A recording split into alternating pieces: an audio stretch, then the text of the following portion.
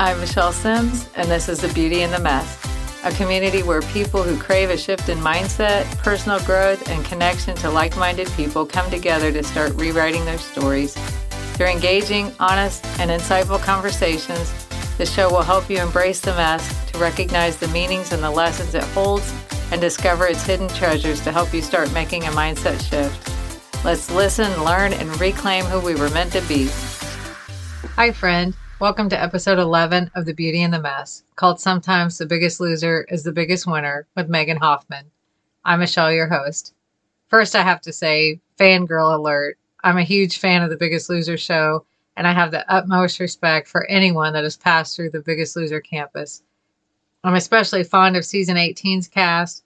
I felt we got to know them and their stories a little more than normal. Plus, they so far have been the last group to ever participate in The Biggest Loser. They had amazing transformations and they worked very hard to get them, and they still look amazing. That season was also one where the show was less harsh, more focused on a mind, body, spirit transformation rather than just a physical transformation alone. So if you're listening to this episode, you're in for a very special treat. Today's special guest is Megan Hoffman from the USA's Biggest Loser. I'm a huge fan of hers as well. She was the at-home winner of the show's reboot season in 2020. She is such an inspiration. Please know that since the beginning of her weight loss journey to now, Megan has lost 150 pounds and has successfully kept it off. She is a model, she's a keynote motivational speaker, an author who primarily focuses on personal development, health and wellness, and body positivity. She has been a leader in the fitness industry for over a decade, long before her venture on The Biggest Loser. And after overcoming her own weight loss battle, she has made it her life's passion to help others break free from self-imposed limitations. She has been featured on People, E! News, USA, The Reality TV, Women's Health, PC Pop Culture, Floor 8, Blog Talk Radio, The Showbiz Cheat Sheet, Deadline, Prevention, and Simi Valley Acorn.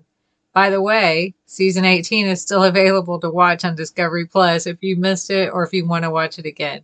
So without further ado, let's dive right into today's conversation. Hi, Megan. Welcome to The Beauty and the Mess, and I'm so honored to have you join me today. You are such an inspiration, of course, to me. I've followed you all along, but to so many others as well. And first, I want to say congratulations on being the at-home winner for season 18, because Thank you. That's just amazing. It really is. I appreciate that. Thank you.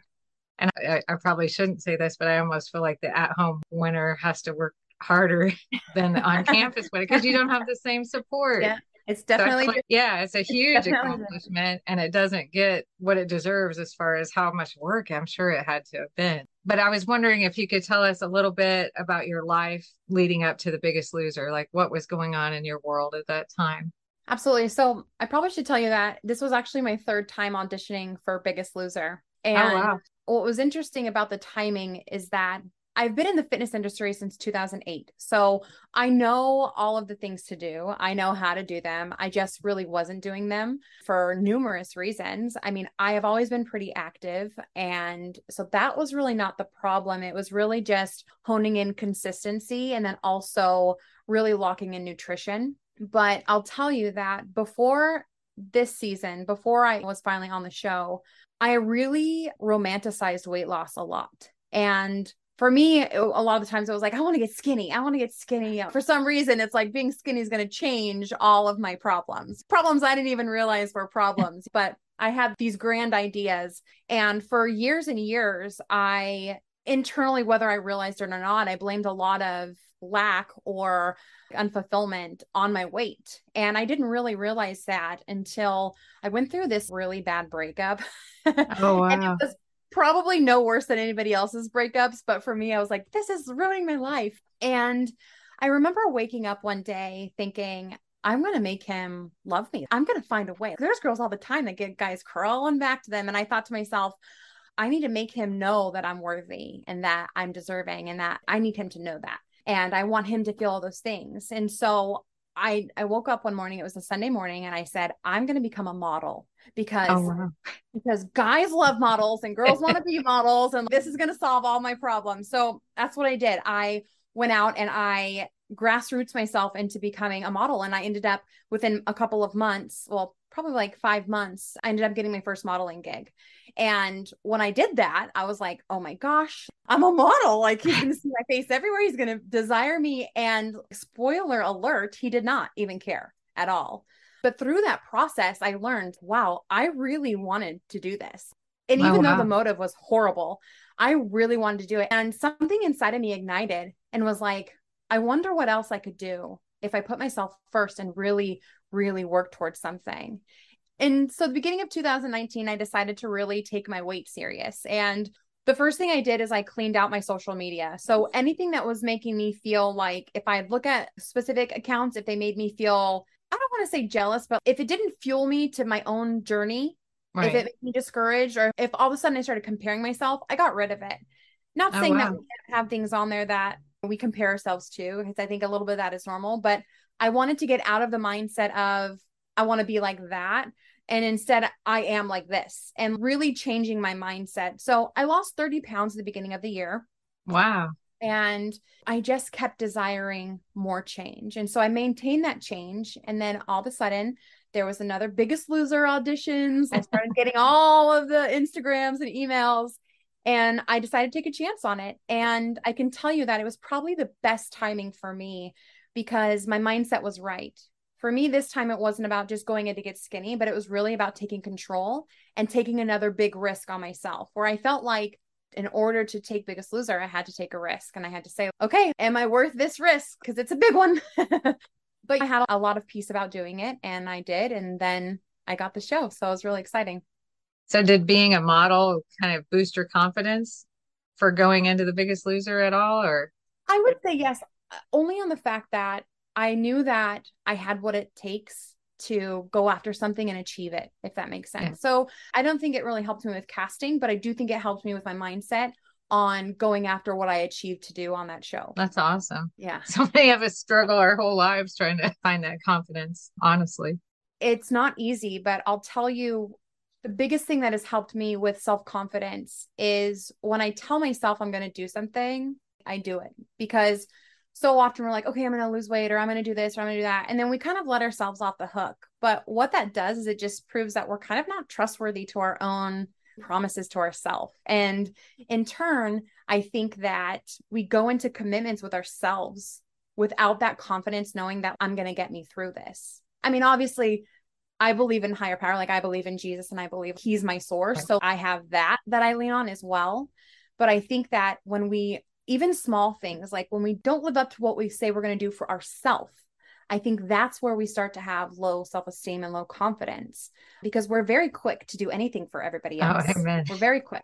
We will exhaust ourselves for others. We will, you know what I mean? Absolutely. I mean, seriously, we will put ourselves at risk for anybody else but ourselves. And that, I feel like that needs to change. And when that starts to shift and you start to put yourself first, and not necessarily cutting everybody else out, but when you put yourself first and you start making those promises and you start keeping them, self-esteem starts boosting. That's an amazing way to look at it, because I hadn't really thought about you're proving to yourself that you're not trustworthy every time you break those promises to yourself. Yeah. It's very important. It's huge, because even with nutrition, at first I was like, I cannot have anything, like no chips in the house, because I'll just house them all. Like I'll eat the whole bag of chips. They say it takes 14 to 30 days to build a habit. Well, I've been doing this journey like a long time, and I could still take down the bag of chips. Like it's no problem. So I don't know about that. Makes me feel better. Yeah, no, don't worry. But you learn to trust yourself. It's okay. And sometimes do I still eat the whole bag of chips? Absolutely. It happens. But I don't do it every day. And I don't do it to numb my feelings, or if I'm feeling uncomfortable, I try not to lean towards food. I try not to do those things, because I know I'm kind of like stuffing emotion again, and it leads to emotional eating or mindless eating and all of those things. So I really try to keep myself in check. It doesn't work every single time, but the more aware you are, the more control you have. So do you prepare for that by not having those things in the house? Or like you said, we all numb out, those of us that have weight issues, I guess a lot of us do numb out. Mm-hmm. So how do you sit with that emotion and not go to the food? That's the hardest thing. It's hard to me, unless it's not there. Yeah. In the beginning, it was easier for me when I didn't have the food around, because there's only so many carrots you're going to eat. I'm gonna be honest. Or celery Exactly. sticks. You know, You don't there's have to only worry about overdoing the care. there's only so many. I mean, I've tried. Like I went to Vegas. I love having snacks in the car when I go on my trips, and I didn't eat the whole bag of carrots, but I would have eaten the whole bag of everything else. So there are little things that you can do, like tricks. But I think to begin with, what advice I would give somebody is when you're in the midst of it, right? Let's say you grab a bag of chips and you're just pounding them, not even necessarily, maybe just slowly eating them while you're watching your show. The moment you realize what you're doing, just stop yourself for a second. If you have to pause the TV. And here's the thing, it takes effort. So this isn't something that's, oh, I can just do this quickly now. It's going to take effort. It's going to take you slowing yourself down, like maybe rolling up the bag of chips for a second, pausing the TV and being like, hold on, am I hungry? Or am I just allowing myself to have a snack? Or am I avoiding something? Like what's going on right now? And I think that the more that we get comfortable in those uncomfortable moments, the easier it is to kind of dissect what's going on. And you may not know what's going on right away. You just may be like, overall, I don't feel fulfilled. Right. And so it's seeping out in all these areas of my life. There's so many different reasons it could be.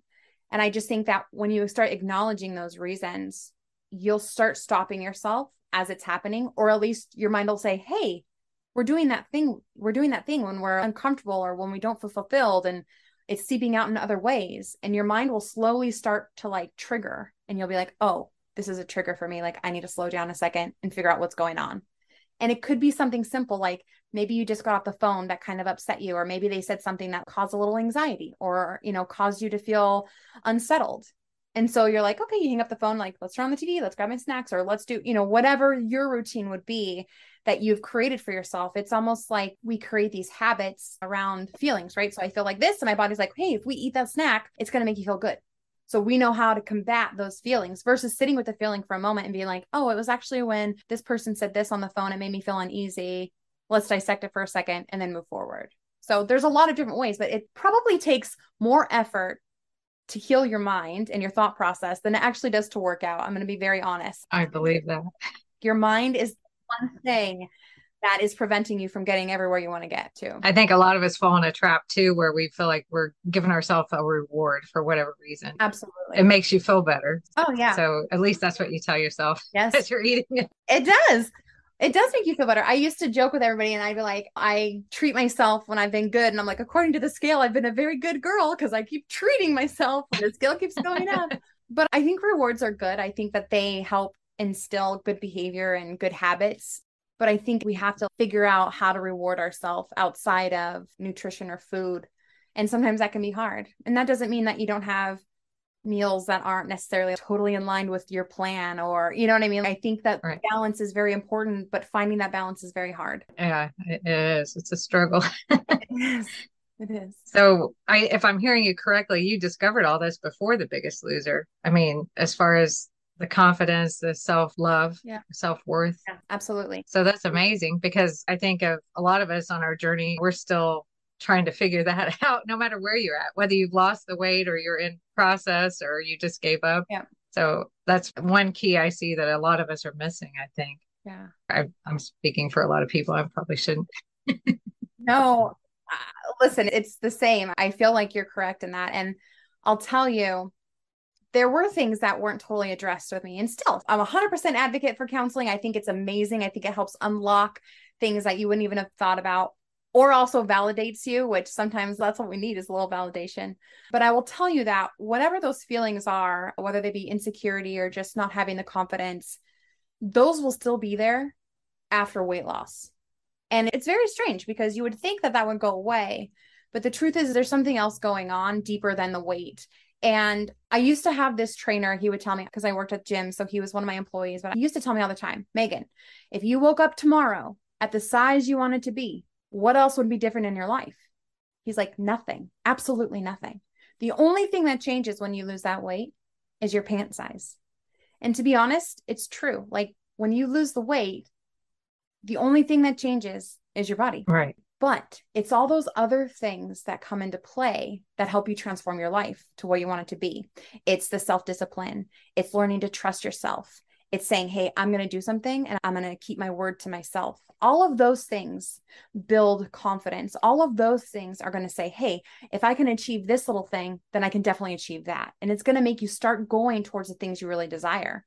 I think a lot of us desire things that we feel are like big dreams in our hearts, or maybe we don't even know how to dream or how to desire something more than what we have, but we're not content with what we have.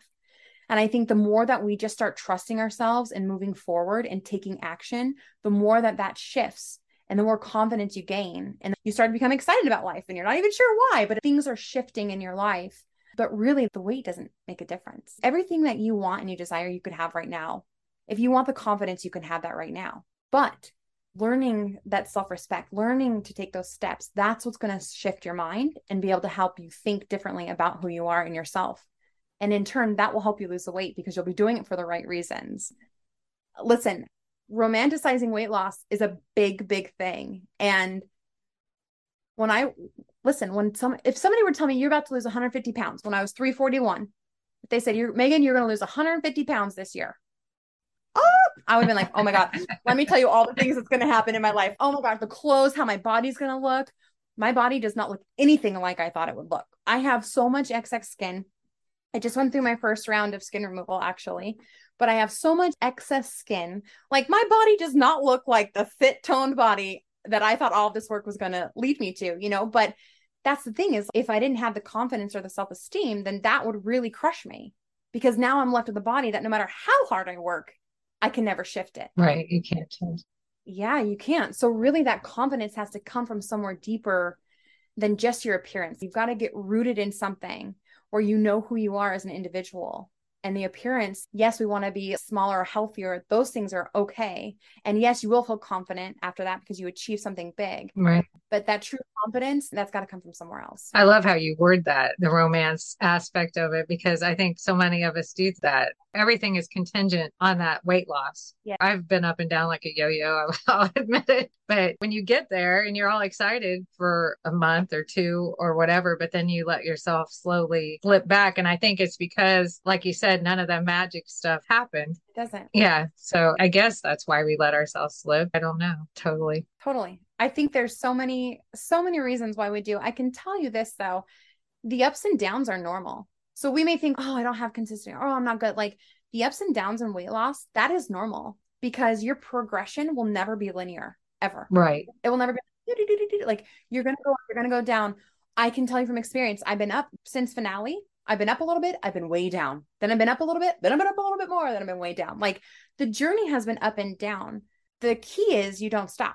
The key is if I have 2 weeks of eating like garbage, I'm still working out, or I'm not working out, but I'm eating really good. There's balance, but the most important thing is that you never stop the journey. You just keep going. You keep pushing forward. And maybe you're in a season where you're up right now because circumstances and because maybe you made different decisions than you should have or than you wanted to, but then you just hone it back in and you get right back to it. And I think that's the beauty is I stopped telling myself I'm starting over. Oh, I have to start over. Oh, I let myself slack for a couple of weeks. I got to start over.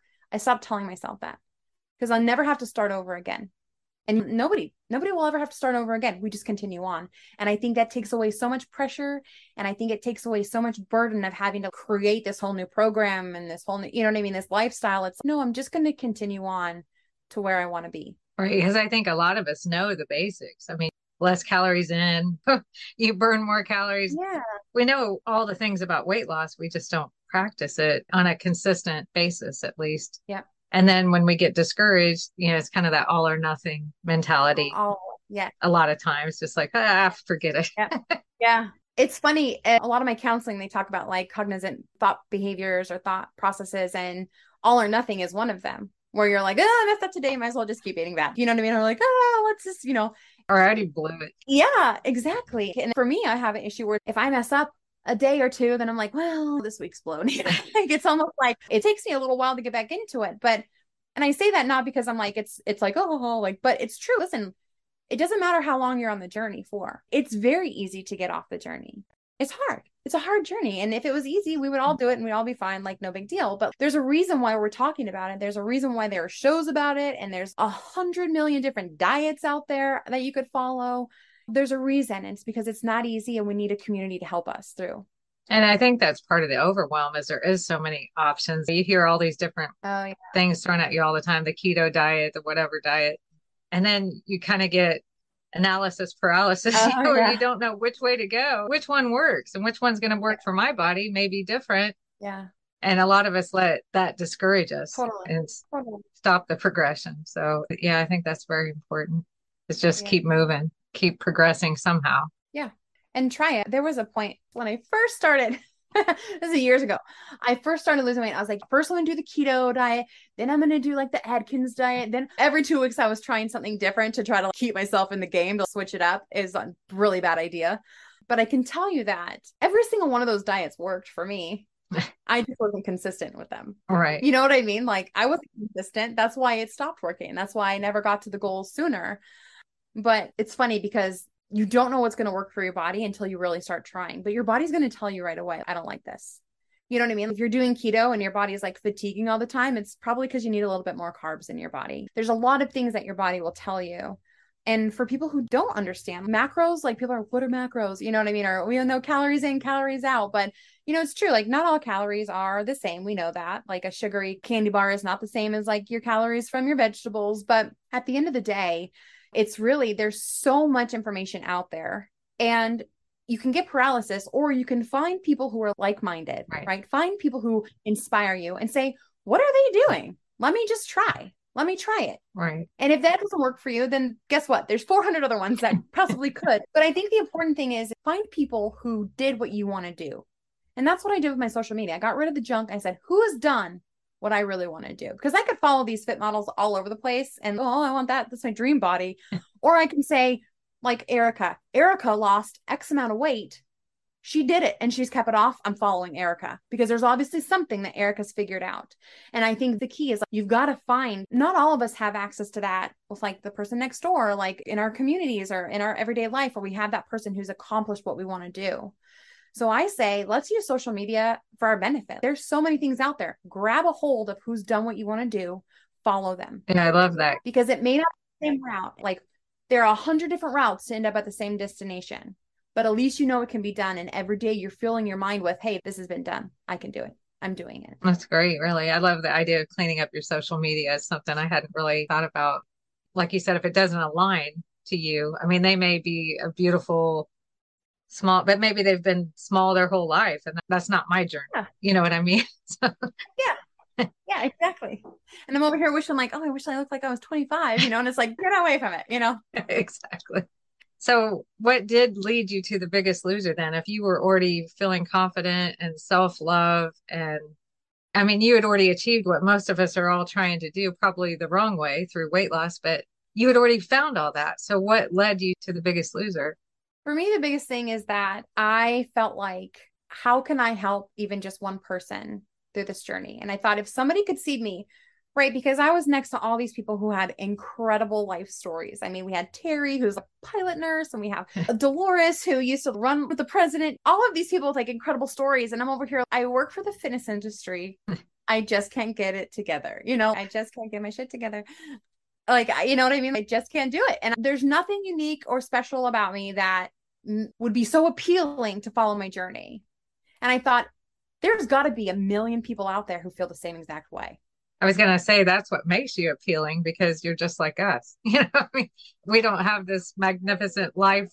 Yes, exactly. So I thought, you know what? One, it's like a really exciting opportunity that I had wanted for years. And two, I felt if I could go on the show and just help one person, because I'll tell you, I've done a lot of speaking and teaching, and I could be in a room with 10,000 people and everybody's pumped up and jazz, jazz, jazz. And you could feel the energy in the room and everybody's like, oh my gosh, we're all going to change our lives. We're so excited. Like, people are crying, emotionally crying. I mean, all of these things. But when they leave the room full of all the excitement and energy, and it's just up to them, who knows? Right. So getting one person to change their life out of those thousands or 10,000s, that's the goal. To get that one, and it's very difficult. It's really easy to get somebody motivated and excited. It's really, really easy to do that. It's very hard to get them to look inside and say, I am so excited enough that I'm going to make this change, and then actually make the change. That's very difficult. Right. And then even those times when you don't feel as excited or you feel down about something, to be able to stick with it, yes, knowing that you're going to get out of that time yep. frame. Things will get better if you just keep sticking to the program. Absolutely. On the show, Bob, our host, and he used to be the trainer. I was like, Bob, I want you to train me so bad. But I mean, I loved my trainer, but Bob used to say, you have to trust the process. And with weight loss, it's interesting because you could bust your buns in the gym and really restrict yourself or go on this clean diet. And you could be in there for 2 weeks and not see any result on the scale. And it's like one of those things where it's like, oh my gosh, like I'm putting in so much effort and seemingly no result at all. It's a very slow process, but you keep doing that and doing that and doing that. Eventually your body's going to say, oh, okay. And you're going to release the weight. And it's one of those things where it really tests you because you have to keep going in order to see those results. You can't just like 3 days in, oh, I'm stronger. My muscles look bigger. Like my waist is skinnier. Like it's not, it doesn't work like that. And so unfortunately it's like, you have to suffer. You have to suffer a little bit. Right. Or you see this transformation. And then all of a sudden you're like, I did that. I'm doing it. This is happening. So That's amazing, I think. So was health an issue for you at all? Or did you know you were pretty healthy going into it? I'll tell you, I was nervous. I was nervous for the test because although I know that I was very active before, I was still very, very heavy. And you just don't ever know. You don't know. Right. And I never was one to run to the doctor for anything because it's a little scary. And I was worried, am I going to have diabetes? Because that was something that had been in my family before. Am I going to have something else? Anything. Because yes, you can be overweight and healthy, but at the same time, there's a lot of pressure on your joints, a lot of pressure on your back. It's a lot of like your arteries. There's a lot of things that could happen because of obesity. And I was very nervous. And so I was really thankful that I didn't have anything outlining. I mean, there was some talk of sleep apnea. I have actually really large tonsils. So if I sleep on my back, especially at that point, because of how much weight I had, my tonsils would like close. Oh, wow. And so I was having a hard time breathing. Yeah, it's very weird. But now it's not so much of an issue. Like I said, recently I just had surgery and have only been able to sleep on my back. That was interesting. Well, congratulations on that. Thank you. Thank you. I'm very excited. Yeah, I bet. It's a huge step. Thank you. But yeah, so, it's just facing things that are fearful. And it's like, you got to face things head on, right? There comes a point where you're like, either I'm going to take control over my life or I'm going to continue just living how I'm living right now and being unsatisfied. And it doesn't necessarily have to do your weight. Maybe you're in a job that you're not happy with, or maybe you're in a relationship that you're like, it's okay, but I'm not fulfilled. And I think that it's in those moments that we have to make the decision of, I have to take control over my life right now, and give yourself small steps. Like this week, I'm going to do 1, 2, and then do those 2 things. And they don't have to be big things. They don't. You could say, I'm going to go on 1 walk today and it's going to be 10 minutes. I'm just going to loop around the block or loop around my apartment, or, it could be anything. But it's just taking those small steps, small action is going to start propelling you. It's going to start moving everything. That's true. That's awesome. So you said that this was your third attempt at Biggest Loser. So do you know why you didn't make the first 2? Did they ever give you a reason? Nope. No. The first time I was by myself, I ended up doing teams, I think the first time or the second time. I can't remember, but I honestly don't. They didn't give me an explanation, but in my heart, and obviously then I was like devastated. There's no reason. In my heart was like so devastated, but I can tell you that now, obviously hindsight, like knowing where I was mentally going in, I can tell you that I don't know that I would have been able to keep the weight off had I lost the weight back then, because I wasn't in the same mindset. Right. And back then I was looking for like the weight loss to magically make all of my dreams come true. When it really doesn't. And it's just one of those things where I felt, man, for a long time, I feel like I missed out. And then as I started developing and going to counseling and really learning more and really, really, really trying to identify like where I was and just being content and happy with who I am, that's when everything started shifting. And I'm like, oh my gosh. And I'm really thankful. I thank God every day that was the season I got on, because it was the perfect timing. Right. I was going to say, it almost sounds like divine timing, because 100%. Because you were delayed and you learned all these things. Yes. Yes. And I think that is something too that I would hopefully inspire, or even just give somebody a little bit of peace of mind, is that just because something is not happening right now does not mean that it won't happen. And that's bitter to hear that when you're in the moment. You're like, oh, thanks. Thank you. But really grab onto the piece of that, knowing that you're not prematurely going into something that you won't be able to sustain. And potentially there could be something way better lined up right after. You know what I mean? Yeah. So it's like, you have to trust the timing. When you're trying to make these big decisions and take these big risks, you have to trust the timing with it. Yeah, that's excellent advice. Because a lot of us, we like you said, you live in the moment and you don't look beyond that. Like maybe this is preparing me for something else, you know? Yeah. So that's very important to consider. So once you get selected for this season, what emotions are, I mean, I'm sure happiness and you're thrilled, but I would also be feeling fear. Yes. It's like afraid I couldn't do it. Well, yes. Obviously, I was in the room with the other contestants when they told us that we were the new contestants, the relaunch contestants. And I was like, oh my gosh. I'm looking around the room like, oh my gosh, these people are strong. They're strong and they want this so bad. And I hope I want this just as bad. I kept thinking, well, I know what to do. I know what to do. But it's a lot different knowing what to do and then getting in the situation where you're going to have to do it every single day over and over and over. And I can tell you that what I love the most about our season is that even though we're red and blue teams separated, kind of competing against each other, we were also close. We were also mixed. I roomed with Christy and she was in the red team, and Kimmy and Kat, and they were red and blue. So it was so cool to see how much we all supported ourselves, supported each other. And one thing that you didn't get to see on the show, which I thought was kind of a bummer, but probably everybody's like, okay, crybabies. But Oh, no. every time there was a weigh-in, all of us would cry. Oh, All of us. So we're all standing there crying, trying to keep it together because we know somebody's going home. oh, wow. And it was so hard for us because we had bonded so quickly. And so it was almost like you had this family supporting you nonstop. And I mean, we would stay up all night talking. We were exhausted, obviously, because you didn't know what was happening the next day. It's like, what are we doing? I don't know. We're nervous. And we never knew what the challenges were. We didn't get to know those things ahead of time. So it's literally like all of those things that you guys got to experience for the first time, we were experiencing for the first time as well. So it was very unique, but I really feel fortunate because I know that other seasons, whether how real it was or not, I don't know, but other seasons you could see a lot of people kind of butting heads or scheming or planning team against team. And that wasn't our team. Our team was everybody up in the morning. We're all going for the walk. Oh, wow. Everybody all worked together to make sure that we were all fighting. And I think it's because we all just wanted each other to succeed so badly. Like being in a room with people who understand the same desire as you. I really want to lose weight and haven't been able to do it my whole life. Being in the same room with people who have that deep desire and also the understanding of that pain of knowing I've tried for this so many times and been unsuccessful. There's something unique about that experience because all of a sudden everybody has this hope again. And you have it for not only yourself, but others. Like when Jim and I weighed in together and I ended up going home that night, I wasn't upset. I wasn't like, damn, Jim, wish he would have lost those pounds. Like, Jim worked his buns off and he deserves the weight that he just lost. He deserves that. And so it was just such a unique experience because you're going through your own, but you're also just as much invested as everybody else.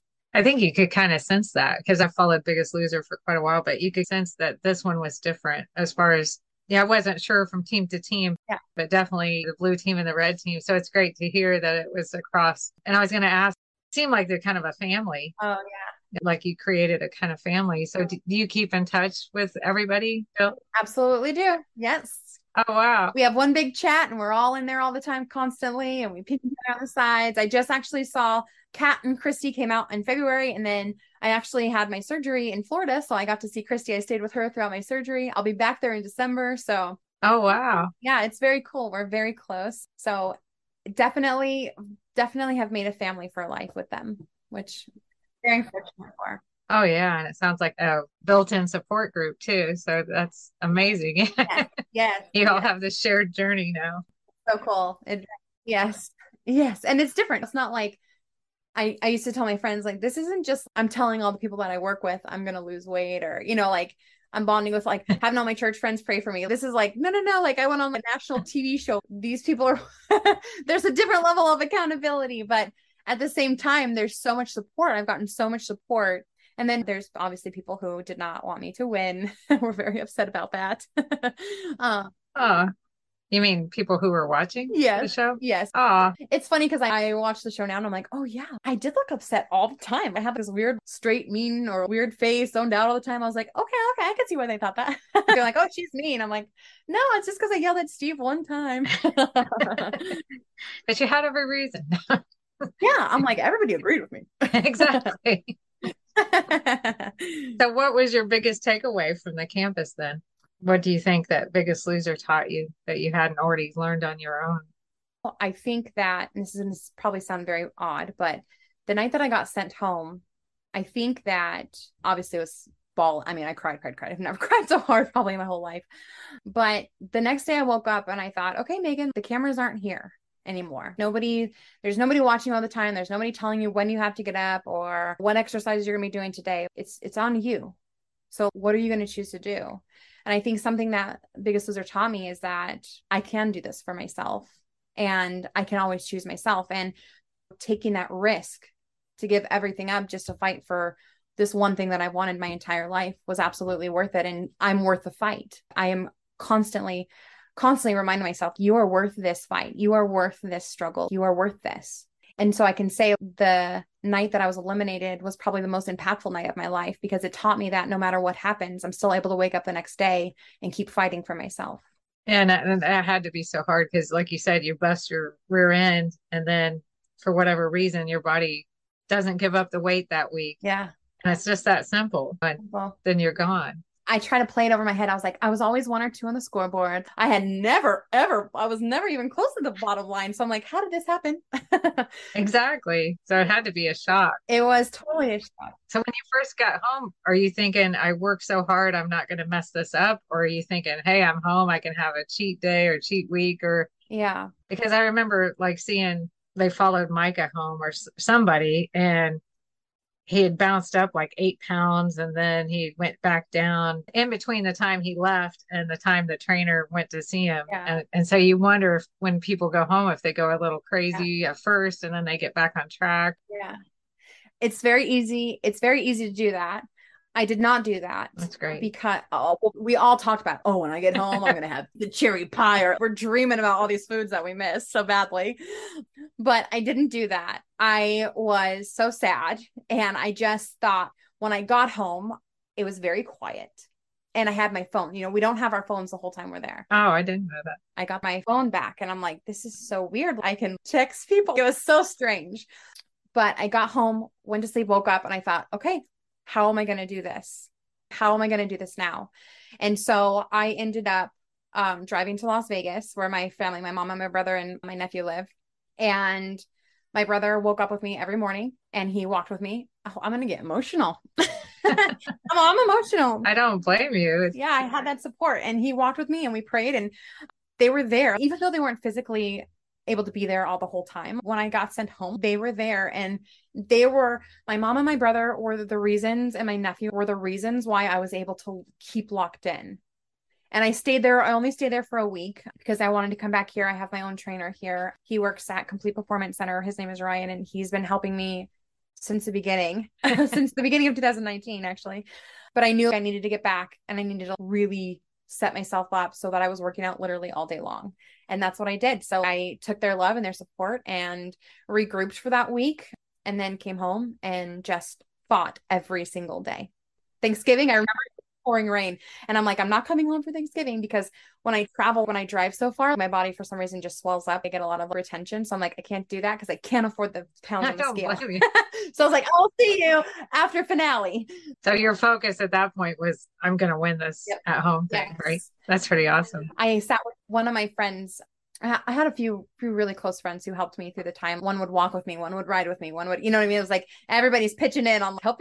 I can't do workouts alone, all these workouts alone. But I had this gentleman, his name was Mike Mitchell, and he sat me down. He said, Megan, picture yourself in the room with 9 other people and you're all working, but only one of you is getting paid. He's like, make that person you. And I was like, okay.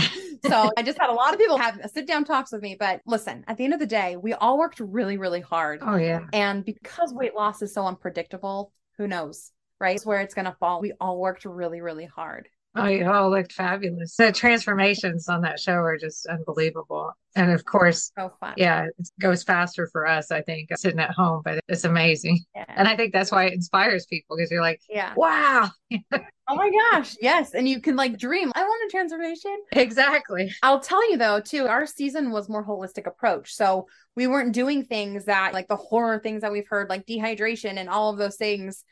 We weren't doing those things. They made sure we were hydrated. If you were not hydrated, you could not weigh in until you had enough water, until you were hydrated.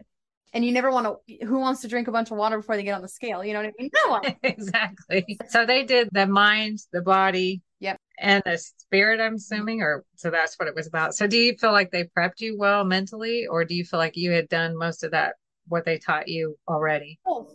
Both, I'd say. Both? Okay. Yeah, I learned a lot. We had a psychiatrist on the show and she was phenomenal. I still talk to her to this day, a therapist. She is amazing. And she has such a unique way of just breaking things down for you and kind of, I don't want to say spankings because that sounds like not, but it's true. Sometimes she's like, hey, Megan, doesn't this seem like idolizing? And you're like, yeah, yeah, yeah. Well, isn't that what you're doing? Oh, it is. Like, you know what I mean? It's like she has a way of kind of like helping you see your thought process and how it can be shifted and changed. And I'm so thankful for her and everything that they provided. And obviously, thanks to the show because she was there and that's how I met her. So, lifelong friends, our athletic trainers, absolutely. They're the ones that help tape us up when our real trainers break us. We like to pretend. I'm like, thanks, Steve. I blew up my quad again. But you know what? They're always there. She's there all the time. She actually just released a book, Kelly. Her name is Kelly, but just incredible, like incredible team of people to teach you things that it's like, we all know how to lose weight, right? Right. I mean, you know the basics at least. The basics, right? Calories in, calories out. Even though that's not necessarily always, there's hormones, there's a lot of things that come into play. But the basics are nutrition and movement. But how to put it into play every day. Exactly. How to keep yourself consistent every day and make it new every day. I mean, I'm a creature of habit, so I could eat the same thing every day and be fine. But if you teach, hey, there's actually exciting recipes out there that fit into your meal plan or fit into your macros that you'd actually really enjoy if you don't want to have your taco salad every day, you know, because I'm like ground turkey on my lettuce. You know what I mean? So do you experiment like Megan the chef? I mean, listen, it's like, I would love for that girl to be me, but she's not. I mean, I just tried to make protein balls. I'm like my protein powder with some peanut butter and a flaxseed meal, but my boyfriend was like, they're so dry. He's like, maybe it's the peanut butter, you know, it's like dry in my mouth. I'm like, I'm pretty sure it's my fault. Maybe it's the peanut butter. But I try, but it's like, it's really not like, maybe one day, right, I'll get better or I'll have a desire to be better, but it's really not my forte. And I think that hopefully it inspires somebody else out there who's like, oh, okay, I can be healthy and not have to cook my meals, cook like these elaborate meals, right? I do like to make a lot of things at home, but it's very basic, very, very basic. Wow. Yeah. I mean, that's neat. I was just thinking it's such a blessing that you don't crave variety that much. And, you know, if you don't, you know what I mean? It is. Yeah. And I'm not an experimenter either. So I have certain meals I make periodically, and try to make them healthier. I mean, I do that, but that's about the extent. I think that's what it is, right? It's just about tweaking things. I wasn't a huge pasta eater, but I found they're called healthy noodles. I think they're like a soy-based noodle. For the whole packet, it's 120 calories, maybe 8 carbs. Outside of the macros, I don't feel tired or heavy after I eat them. So now I have an option to be like, I can have pasta. You know what I mean? Different things too. When you start cutting things out, not necessarily an elimination diet, but when you start kind of trimming down and then slowly adding things back, your body will tell you if it likes it or not. Like rice, I love rice, but I'm so sleepy every time I eat it. Oh, wow. I'm like, oh, I'm tired. Brown rice, all of it does it to me. So just your body just is different. It'll tell you different things. And then you're kind of like, I don't really want to feel tired. Now with chips, I'll feel tired, but I'll still eat them because I love them. You know what I mean? I think we're programmed to love chips or something. Yeah. Like the snacks. My friend's like, oh, I'd much like, cause I'm like, ooh, a treat. I need a treat. And she's like, I'd rather have something salty. I'm like, or that. I'm not discriminating. So what do you think the key as far as the losing weight part has been for you? Is it the macros or just the consistency or meal prep or what do you think? All the above? Hands down is consistency. Yeah. But consistency over anything else. I think the more you're consistent with whatever it is you're doing, the more result you're going to see. Because you'll never know. If you just start doing something and you stop and you start something else and you stop, you're never going to know what could really transpire from it. So consistency, I think, and just trusting the process. This is going to take a little bit of time, but a little here and a little here and a little here and a little here adds up to what you want it to be. So just really, really, really got to trust that process. That's the hard part, I think, is learning to just breathe and keep going. Yeah, I know, because it's easy. It's like, listen, you'll work out in the morning or work out in the evening and then you've eaten all good all day and all of a sudden you're like, oh, and then you feel like you just spoiled everything because you just had a snack or a treat or, you know, whatever. But I'll tell you that, you know, find a rhythm that works for you. Find it. And if you end up having like treats or you end up having something that you feel was off plan, find the other wins in the day, right? So that's one we could say it's a loss or it's a negative or it's something we didn't want or didn't plan. Okay. But I did 1, 2, 3, 4, 5 things that were awesome. So now I'm going to stop reflecting and stop dwelling on the one thing I did wrong or the one thing I felt I did wrong. And I'm going to be like, nope, I did X, Y, and Z today. It was actually a really good day. Starting tomorrow, boop, maybe I won't do that other thing because it made me feel kind of not good about myself. So, you know what I mean? But the key is to find those wins, find those victories every day if you have to. Because it's literally like you have to take it day by day, step by step. I tell people all the time, it's 1 pound at a time. It's 1 pound at a time. And if you lost one, you can lose one more. And then you could lose one more. And it's just, it's like a game of inches. It's slow and steady. Right. And I think, we are from a survival frame, we're kind of programmed to focus on the negative. Yes. So like you said, awareness is key. And if you stop focusing on the negative and you start directing yourself towards, look at everything I did right instead of few things I did wrong. Yes. It could make a big difference. Yeah. And it sounds like support's a big issue too. Huge. It's huge. And some people are like, I don't have anybody around me that supports me. And that's why I'm like, then clean up your social media and find those people who you can comment on their post or, you know what I mean? Like, find groups on Facebook. There's tons of groups, weight loss groups, tons of them. Join a group, join somebody. Like, you're not going to like everybody in the group. You're going to be annoyed by somebody, but you may find one person who you could get along with or one person who will partner with you or just encourage you. And I would encourage everybody either have a journal. I prefer handwritten, some type of daily planner or in your phone. Just log throughout the day. Log how you're feeling. If you start feeling miserable, log all these things. I journal the other day. Everybody's like, what are you journaling? I'm like, just what happened today. Oh, today I woke up. It's really boring. But the truth is that it helps me process. And I don't carry all those thoughts around my head. I'm not sitting here dwelling on them. I've released it. And also you can see patterns. I found a lot of patterns with myself, seasonal patterns as well. Like last September, I felt the same exact way. Maybe something's going on I need to pay attention to, just jot it down. Oh, wow. So you actually go back and read your old journals all the time? I do because, and not all the time, but sometimes I'm like, hey, I think that I just felt this way recently, and I'll go back and start looking, what was I doing last year at this time? I was doing really well last year. What was I doing? What was I thinking about? What were my days like? And I'll go back and look because maybe I can start to program myself to do that again or mimic what I was doing before. And it helps. I'm also like a journal fanatic and I have all the pens you can ever imagine, but I love even a planner, like just having a daily planner and you can just jot things down. Like today I did X, Y, and Z, called this person, did that. You know what I mean? Because you go back and you're like, oh, okay. So when I was doing really well, here's what my system looked like. Right. And then, oh, this one thing happened, put a bump in the road. And I've been kind of like doing wheelies ever since, not really getting my bearings. So let me try to go back to this type of routine. And listen, sometimes what worked for you in the past won't work now. But if you just sit in it for a second, you'll find your rhythm again. But you just got to keep one foot in front of the other. Always just keep pushing forward. So do you journal what you eat also? Sometimes. Like MyFitnessPal or something like that? I used to a lot. But now I'm to the point where if I see something, I can pretty much eyeball the macros in it, which is probably really dysfunctional, actually, if you think about it. But now I feel like I don't want to say that I trust myself enough because yes and no, but I feel like now I'm on a routine where I kind of know I don't want to say safe either because every food is safe, but I know what will fuel me properly. I know what will make me feel the best. And I know when to eat it to feel the best, if that makes sense. I've kind of learned my body and I've learned what foods make me feel good. I've learned what foods that I will lose my shit on and just eat it all. I know all of those things, right? If I buy this, like these crackers, and I'll buy things like intentionally with that in mind. Like if I'm going to buy some crackers, I buy certain crackers because if I eat through the whole box, it's only 300 calories. You know what I mean? I'm like, I can handle that. And so it's like, I trust myself, but not, but also I know myself. You're setting yourself up for success. Yes. And I talked to my counselor about this before where I was like, I feel really bad because I really wanted like this treat or I don't know, it was like a brownie, something, right? And I bought the brownie and then I bought some chips and then I had a little bit of it and then I threw the rest of it away. And I was like, oh, that's so dysfunctional. And she's actually like, actually, no, that's setting a boundary. That's saying I've had enough to satisfy, but now I'm going to get rid of it so that I don't overindulge. And to me, I'm like, oh, this is dysfunctional, like buying, eating, and then throw it away. And obviously I give a lot. I'll buy stuff and I'm like, here, send my boyfriend home with all the stuff. But I think it's like learning to just trust yourself in these situations. And there will be times where you will overindulge, or there will be weeks where you're like, gosh, I'm so off. But that's okay. You're continuing on the journey. That's part of the journey.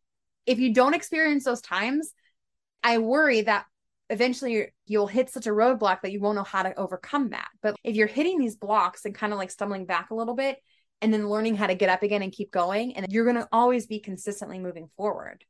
And I think that's really important, is like, maybe you've lost this 15 pounds or this 20 pounds 4 or 5 different times. Well, okay, we're going to do it 6 times. We're going to do it 7 times. We're going to keep going, because I tell everybody, like, I have tried to lose weight probably a million times. I mean, a lot. That's probably an exaggeration, but a lot, right? Like, I'm right with you. I'm 38 and I've been heavy since middle school. So since middle school, I have been trying to lose weight, trying.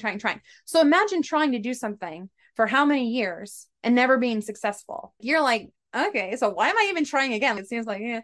But the truth is, maybe this next time that you try, it'll actually happen. It'll actually click. And you're like, aha, I've arrived at the moment I'm supposed to be at for this to actually transpire. Right.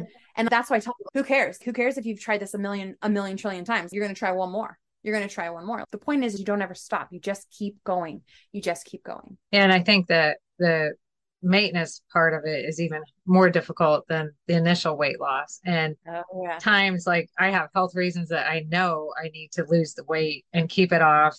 Yeah. And yet I still struggle, and then you get to the point where you're like, man, should I even try? Because I know where this is going to end up. Yeah. But you have to. Yep. So you do. it's a constant balancing act, I think. It really is. The maintenance part, I'll tell you, I think it's a struggle for me for 2 reasons. And maybe this resonates with somebody. One, because you thought once you arrived, you're there and you're like, what? Okay, I made it. Like, now I just coast normal. Even if it's for 10 minutes. Yeah. But that's not the case, right? So you're like, oh, okay. So that, like, all that work has to just continue. You know what I mean? So that's why they say, oh, it's a lifestyle. I'm like, yeah, all right. But it's true. There's this thought of, once I hit the weight, then I can just kind of maintenance. And you think maintenance is easy breezy. But the truth is what got you to that weight is what's going to maintain that weight. So you've got to keep up the same type of routine. Now, you may switch different things. Maybe you don't have to go, maybe you don't, like, maybe you change your macros. Maybe your maintenance phase includes you increasing your calories or decreasing a little bit of movement. But no matter what, this is the game. You have to continually put forth the effort. And that's the thing, is it's so easy to just be like, I'm exhausted. Right. I'm exhausted and it's not working. And then you always get the people saying, oh, have a little of this. It won't hurt anything. A little won't hurt. Mm-hmm. And you start slowly sliding back if you're not careful. So easy to do. The hardest thing for me was telling people no. And then also asking for help. I would say, sorry, people would tell me all the time, oh, you can have a little of this, or you can have a little of that. Or I had a lot of friends who all of a sudden were like diet experts. And they're like, you should be eating all these small meals all day long, or you should be doing intermittent fasting, or you should be doing, and I'm like, okay, I'm going to find what works for me. But it's true. It's like the hard part is like tuning out the noise and really just saying, what do I want? Yes, if I want a bite of that or a piece of that, okay, that's fine. I can have that. Now, do I want to like devour it and feel bad afterwards? No, I don't want to do that. For me, for things like Thanksgiving is a big deal, right? We love to celebrate with food. Everybody, I mean, food. Right. But it's for Thanksgiving, it's like year after year, I'm like, man, I hate that. I feel like I work so hard and then I get mental Thanksgiving Day and I feel like I need to, like, I'm making up for all the food I didn't eat. You know what I mean? It's like I'm making up for all those things. Exactly. But this last year, I said to myself, why don't you just try to not do that? Why don't you just enjoy yourself and have everything that you want? You want fudge? Eat some fudge. But maybe you don't have to have 100 pieces of fudge. You know what I mean? Right. But because I think what happens is that we think in our minds, this is our one opportunity to have it. And then we overindulge on it. Right. You go crazy. And that's like the danger. Yeah. So I think it's important to allow those things. If you like it, allow it in your life, allow it to be a part of your daily or weekly routine, whatever it may be, because otherwise it's like scarce. And then when you get it, you're like a kid that's like hoarding, you're like, oh, we never get soda at my house. You know what I mean? And you're like drinking all the soda. I think that's key too, is to have it at someone else's house. So then you don't have to have all the leftovers. Yeah, that's true. Oh, I love making fudge, but I'm like, oh. But then you're like, I'm licking the spoon. I'm like, after everything's scraped out, I'm like scraping the thing. And I'm like, I've probably had 20 pieces just by what I've scraped up. I heard you say you ask for help every day. If you don't mind me asking, what do you ask for help with? What are you referring to? A couple different things. Sometimes it's hard for me to be like, oh, I'm going to get up and go for a ride again today or go for another walk. So for me, I know it's important. I know mentally I'll feel better once I do it, Right. but getting there is hard. So I'll text one of my friends and be like, hey, you want to go for a walk tonight? Like, hey, I really need help right now. Hey, I'm struggling with this. Are you able to go for a walk with me this week at all? I'll set plans with somebody else to get moving, Okay. to have that accountability. Or I'll just be like, hey, can we check in? Can you check in? Can we check in on each other and just be like, hey, how are you doing? Just so that I have that level of accountability, knowing, oh, I know Emily's going to message me in a couple of days and I better be on it. Otherwise, I'm going to be like, oh, Emily, you know me, so, but I think asking for help can look so different in a lot of different ways. Like maybe somebody is like, hey, can you help me learn how to cook this meal or a different meal, or help me, you know what I mean? Or help me get my mindset right. Or a lot of people, which is very odd in my mind. Well, I thought it was gonna be different. The number one question I've been asked secret in public is like, how'd you lose the weight? What are your macros? What do your workouts look like? And my private DMs, the biggest question to me is, how did you learn to love yourself being overweight? Because I just haven't been able to do it. And I think to me that breaks my heart, because I'm like, oof, like everybody deserves to feel like they're worthy. Everybody deserves to feel like they love themselves and they have confidence in themselves and who they are. And so for me, I feel asking for help could even be like, hey, could you remind me, what are the things that you see in me? And these are uncomfortable conversations. Yeah. It's uncomfortable for your friend to be like, can you tell me the good things about myself? But the thing is, the more that we get comfortable hearing the positive about ourselves, the more foreign those negative thoughts are going to be. And when we'll start being like, hey, that's not who I am. And we disassociate that with ourselves, like, oh, I'm a quitter. No, actually, I'm not a quitter. Today I decided to rest. Right. I'm resting. I'm not quitting. I'm resting. Oh, you failed again. You've been off the diet for a week or 2 weeks. You're gaining all your weight back. No, I'm actually not gaining all my weight back. I'm on a lull right now and I'm about to pick up. You start to realize, no, that's not who I am. Right. And it builds that confidence. But sometimes we need others to help lift us up. Right. And I think you just hit another key too, is that we can't accept the little thoughts that go through our head. You can't just accept it as truth. I mean, you have to question it and say, where is this coming from? Is it true? Yeah. Yeah. Because we say a lot of negative Yep. things to ourselves. Constantly. I was writing. I'm sorry, I'm taking up all your time, but I was writing. No, I love it. I was in a cycle class. Well, I've been working out again for this is my 4th week back from surgery. So things have been very different than before. And I'm like, I always like to be number one on the scoreboard, or I like to be working on something. And I'm not competitive at all. But so coming back has been different. And I started to get very discouraged this week, feeling like every time I sat down, if we're up on a song, we're supposed to be up climbing, and I'd have to sit down. And I'm like, man, you're quitting on yourself. Get back up, get back up. And then it was all of a sudden like, no, you're not. It was like clear as day. It was like, you're not quitting. Quitting is getting off the bike and walking out the door and never coming back. Right. That's quitting. Quitting is whatever you're doing right now. You just stop and you never go back to it. But what I'm doing right now is I'm finding a way to keep going. And right now for me, keeping going means I have to sit for a little while, or I have to sit a little bit more than what I'm used to. But sitting means that I'm still trying. Sitting means that I refuse to get off the bike and walk out the door. It means I'm going to get through this however I can, or however I have to right now. And yes, what I did before isn't working for me right now. And where I wish I was isn't working for me right now. But sitting means I found a way for right now to keep pushing through. Right. And so I feel like for so many people, it's like, if we're not where we were before, it's almost this discouraging weight on our shoulders. Or if we can't see how to get where we want to go, it also feels discouraging, because it kind of seems like a quantum leap from where I am to where I want to be. But the truth is you've got to find a simple way to do it right now with what you have. And whether, if it's for working out or exercise, like a walk. If you can't walk, okay, what can you do?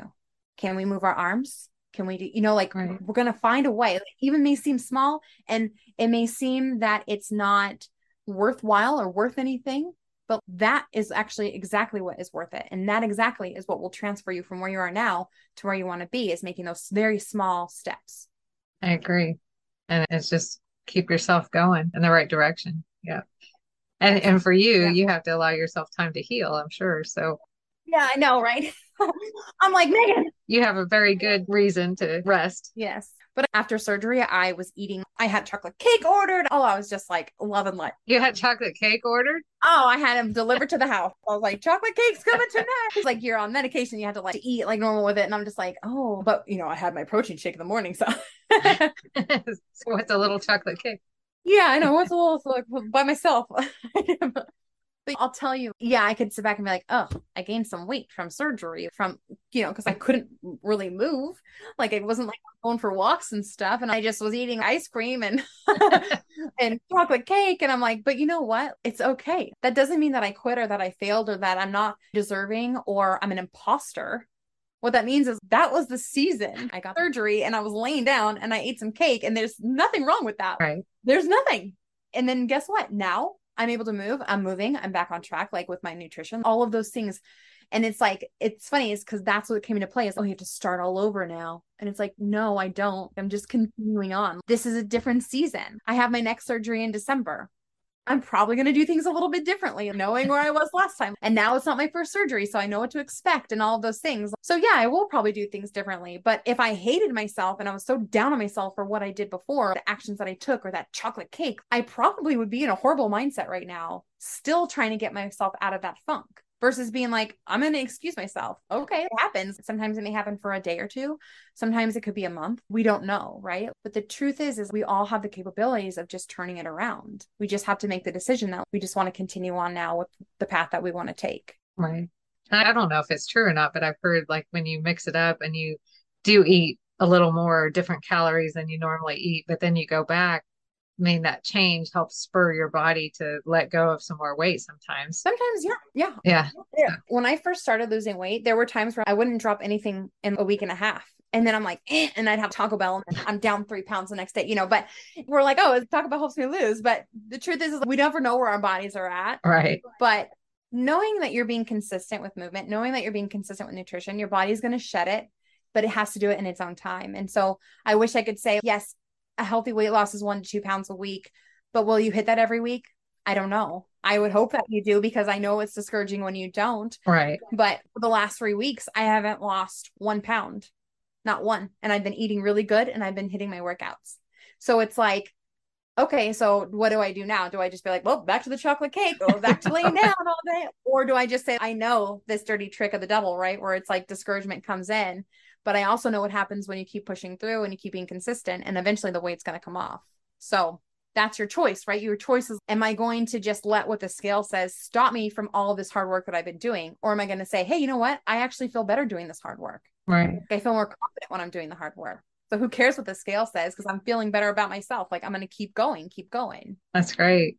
So prior to the surgery, what was your total weight loss? Or even now? Yeah, my total weight loss has been 150. Wow. That's phenomenal. But that was before Biggest Loser. So my highest weight was 341. Wow. And then when I was on Biggest Loser, I was 290. So I'd already lost. And then I got down to 207 and then continued to lose a little more. You were down to 207. What? I'm sorry, it faded out. For finale. Okay. For my finale. Okay. Wow. So, and continue to lose a little bit more. So, and then, all surgery and my chocolate cake. So now I'm like, getting back to it. So do you ever try to visualize that 150 pounds? I mean, to say, like a person, really, I lost that person over there. I lost a person. Yeah. It's funny because in my mind, it's like, oh, you're gaining all your weight back. And I'll look in the mirror and I'm like, oh my gosh, I feel like I look like I did when I first started Biggest Loser. Like, it's like your mind. Still? You have that now? Oh yeah, I've got bad body dysmorphia. But it's funny because it's like in my mind, I'm like, no, Megan, like you would have to gain another 130 pounds for you to be that way. You know what I mean? Right. So I have to stop myself and be like, it doesn't matter what your eyes are seeing and your brain's like, oh, I feel like I look the same. You're not the same. So right. It doesn't matter what you think you see. But yeah, especially because I have a lot of excess skin, it's hard for me to know what does my body even really look like? What have I worked so hard for? I can't even tell with all because I have a tremendous amount of excess skin. So, but slowly and surely we're getting rid of that. That's awesome. Mostly because it causes an armpit. It was like a lot of rashing, a lot of, you know what I mean? Like it was more discomfort than looks, I would say. Right. It does help to have it removed and being like, oh, like I could see my tricep muscle. All those workouts, I can see what they were all about. That's what I was doing. Yeah. Oh, okay. There you are. I think it's amazing. And I'm happy for you that you're finally getting to that point where yes, you're seeing the results yes. in more ways than one. Thank you. I appreciate that. I do. I just one last thing to tell you is I feel that I didn't know how I was going to be able to lose weight. I didn't know what it was going to take for me to finally click. I've been trying for years and years. And I also didn't know how I was going to have surgery because I'm petrified of being put to sleep. Oh, wow. Got off an operating table in 2020 because I couldn't go through with it. Oh, wow. And I'll tell you that both times, and not just these two times, but these are pretty big, significant moments. I think are big moments, but both times I feel like God's provided a way just uniquely for me, right? Right. Like Biggest Loser, I felt like we came back for one season. I don't know if there's going to be more, but right now it doesn't look like it. So we came back for one season, like uniquely, perfectly timing Right. for me, right? Like that divine timing said. And then the surgery that I had was with a woman in Florida who, this will also be a show, but it won't be aired until April. So I can't like talk about it that much, but she actually does what's called awake surgery. So I was awake the entire time. Oh, my. Actually, Christy from Biggest Loser, Christy, she was in the room with me. So she's there with me. We're talking, laughing, filming and stuff. Oh, wow. All that to say, no matter what you feel like your circumstances are limiting, whatever you feel like is putting you in a box or limiting you from moving forward, God's got a way for you, specifically designed just for you in ways that you may never even know about. Just all that to say, if you have a desire for something, God has the direction, right? God has the path. God has a way. So for me, it was like continuing believing, okay, God, I know you're gonna do this. I don't know how, but I know you will. And I'm taking steps. Right. It's like I'm looking for surgeons. I'm doing what I know to do. And then he just comes in like a flood, boom, messing everything up. No, just kidding. I mean, he does. It feels like that sometimes. I'm like, oh, okay, Lord, just gonna blowing through my life. But you know what? He sweeps in with something incredible that you never could have imagined. And that comes back to the whole like when you feel like you're in that place of denial where you've been denied something or you feel like you're failing at something, like that's the glory in it, because that's when he comes and shows up and really is able to move and unlock things for you that you would not have been able to do yourself. Like I never in a million years would have been able to be like, oh, I'm having surgery with the one who keeps me awake. You know what I mean? Like I never would have known that even existed. I didn't even know that was. Yeah, I've never heard of it. I didn't know, but it's pretty common. And it's so cool to see, wow, I couldn't have painted a better picture for myself. You know what I mean? Right. It's really that like trust and knowing he's got a plan and I'm going to trust him that he's going to come through and I'm going to do what I can in my power to get there. And a lot of times we fail, right? We're like, okay, God, I'm going to wake up every day and I'm going to trust that you're going to help me lose this weight. But the glory is maybe he's the one helping you get up every day, you know what I mean? Like to work out. Right. But it's like, even in the days we don't, right? And we fail, he is so good that he shows up no matter what.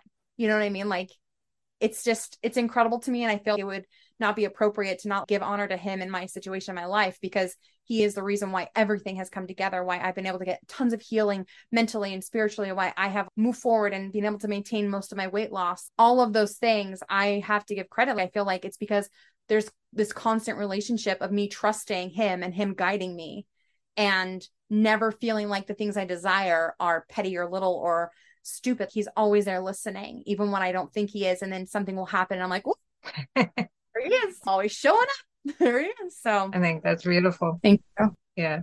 I wish more people gave the glory to God, actually. Yeah. So I think it's beautiful that you took the time to do that. Thank you. I appreciate that. Thank you. Of course. Today you didn't say thank you. No, I'm just kidding. He's not like that, but. So as we wrap up, are there places you want people to be able to find you, connect to you? I think the best way is my Instagram, which is at I am Hoffy. It's just the easiest way. And, please message me. It may take me a little bit to get to you, but I promise that I will. Yeah, I think that's the best way. And whatever, like advice, just to say hi. Whatever. Well, thank you so much for taking the time to do this with us today. Of course. It's truly an honor. And I love your energy. You have such a beautiful energy about you. Thank you so much. I appreciate you asking. Honestly, when I saw the message, I was like, oh my gosh, of course I will help. Of course. Whatever could help, maybe even just one, like I said, I'm all for it. That's awesome. Well, thank you so much. I appreciate it. Thank you. I appreciate it. We'll speak with you soon, hopefully. Thank you. Bye-bye. Bye. As we wrap up today's episode, I hope Megan sharing her experiences and so much of what she has learned through her journey has helped you in some way. I have to say, I thought I would be really nervous recording an episode with Megan. She's the at-home winner of The Biggest Loser, after all. However, she put me at ease right away and made me feel like I have known her forever. As a matter of fact, she talked with me long after the taping. She is so caring, open, giving, and just simply down to earth. When I originally asked her to be on The Beauty and the Mess, she answered yes, saying if she can help even one person, she would be very happy. But the truth is, she's already helped countless people, and I'm sure her wisdom is going to help thousands more. Of course, that is something I hope and pray for each episode of The Beauty and the Mess, that we help just one person. So I felt an instant connection with her when she said that. She's not only gorgeous on the outside, but she's just as beautiful on the inside. She radiates an energy that is infectious. Her motto is, you don't have to be the fastest, you don't have to be the strongest, you just have to keep going. And that she has. She has not only worked tirelessly on her body, but she has worked tremendously hard on her mindset as well. And she is happy to share what she has learned with us. Needless to say, I'm an even bigger fan after talking to her than I was before. She is truly an amazing human, and she deserves all of the success that she has achieved and will continue to achieve. The truth is, most of us know how to lose weight. We know what we need to do. But Megan shares a wealth of wisdom on how to maintain a healthy lifestyle and maintain that weight loss once you've achieved it. That is something many of us struggle with. We can lose the weight, but keeping it off is another story. Several things stood out to me during my discussion with Megan. One was that she found self-love and self-worth before she lost all the weight, and she had confidence as well. Many of us are still searching for all of those things, and the key to finding self-love, self-worth, and confidence, in her experience anyway, simply started by keeping promises to yourself. If you think about it, many times you might think of how others have let you down, but if you can't keep a promise to yourself, then subconsciously you're proving to yourself that you can't even trust yourself to show up for you. That really hit me. And I'm going to start working much harder on keeping the promises I make to myself. She also mentioned consistency being huge, regardless of immediate results. Just keep going and never start over again. Just keep going. And of course, watching and monitoring your nutrition is always important. She also told us how important it was to find a mentor, a support group, some kind of community to help you along the way. She also mentioned not being afraid to ask for help. And isn't that huge? Many of us limit ourselves by simply telling ourselves we can't ask for help or support. Last, but actually the most important, is to anchor yourself in the Word of God. Anchor yourself in the promises of God and Jesus, because God does have a way. You just have to trust and believe. And I would add, don't let the world identify who you are. Find your identity in God. And didn't she hit the nail on the head when she talked about how many of us fall into the trap of romanticizing weight loss? For some reason, we believe that when we lose the weight, everything else is going to magically fall into place, which is not reality at all. Megan's experiences, along with the knowledge and wisdom that she has gained along the way, can help us achieve permanent weight loss quicker than struggling through on our own if we pay attention to what she's telling us. Finally, just remember that none of this will happen overnight.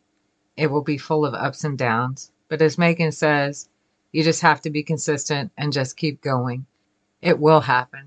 Believe that. She has done a lot of work, not just on her body, but also on her mind and her mindset. I know I've probably already listened to it 3 or 4 times.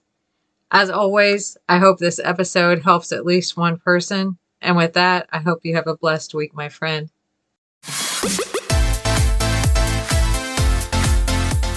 Thank you for listening to The Beauty in the Mess. If you enjoyed what you heard, please share it with a friend. And if you haven't already, please subscribe, rate, and review this podcast on your favorite pod player. If you have any questions or comments, any topic ideas you would like to hear about, or you think you would be a great guest on the show, you can reach me directly at thebeautyinthemess.com. Thanks for listening.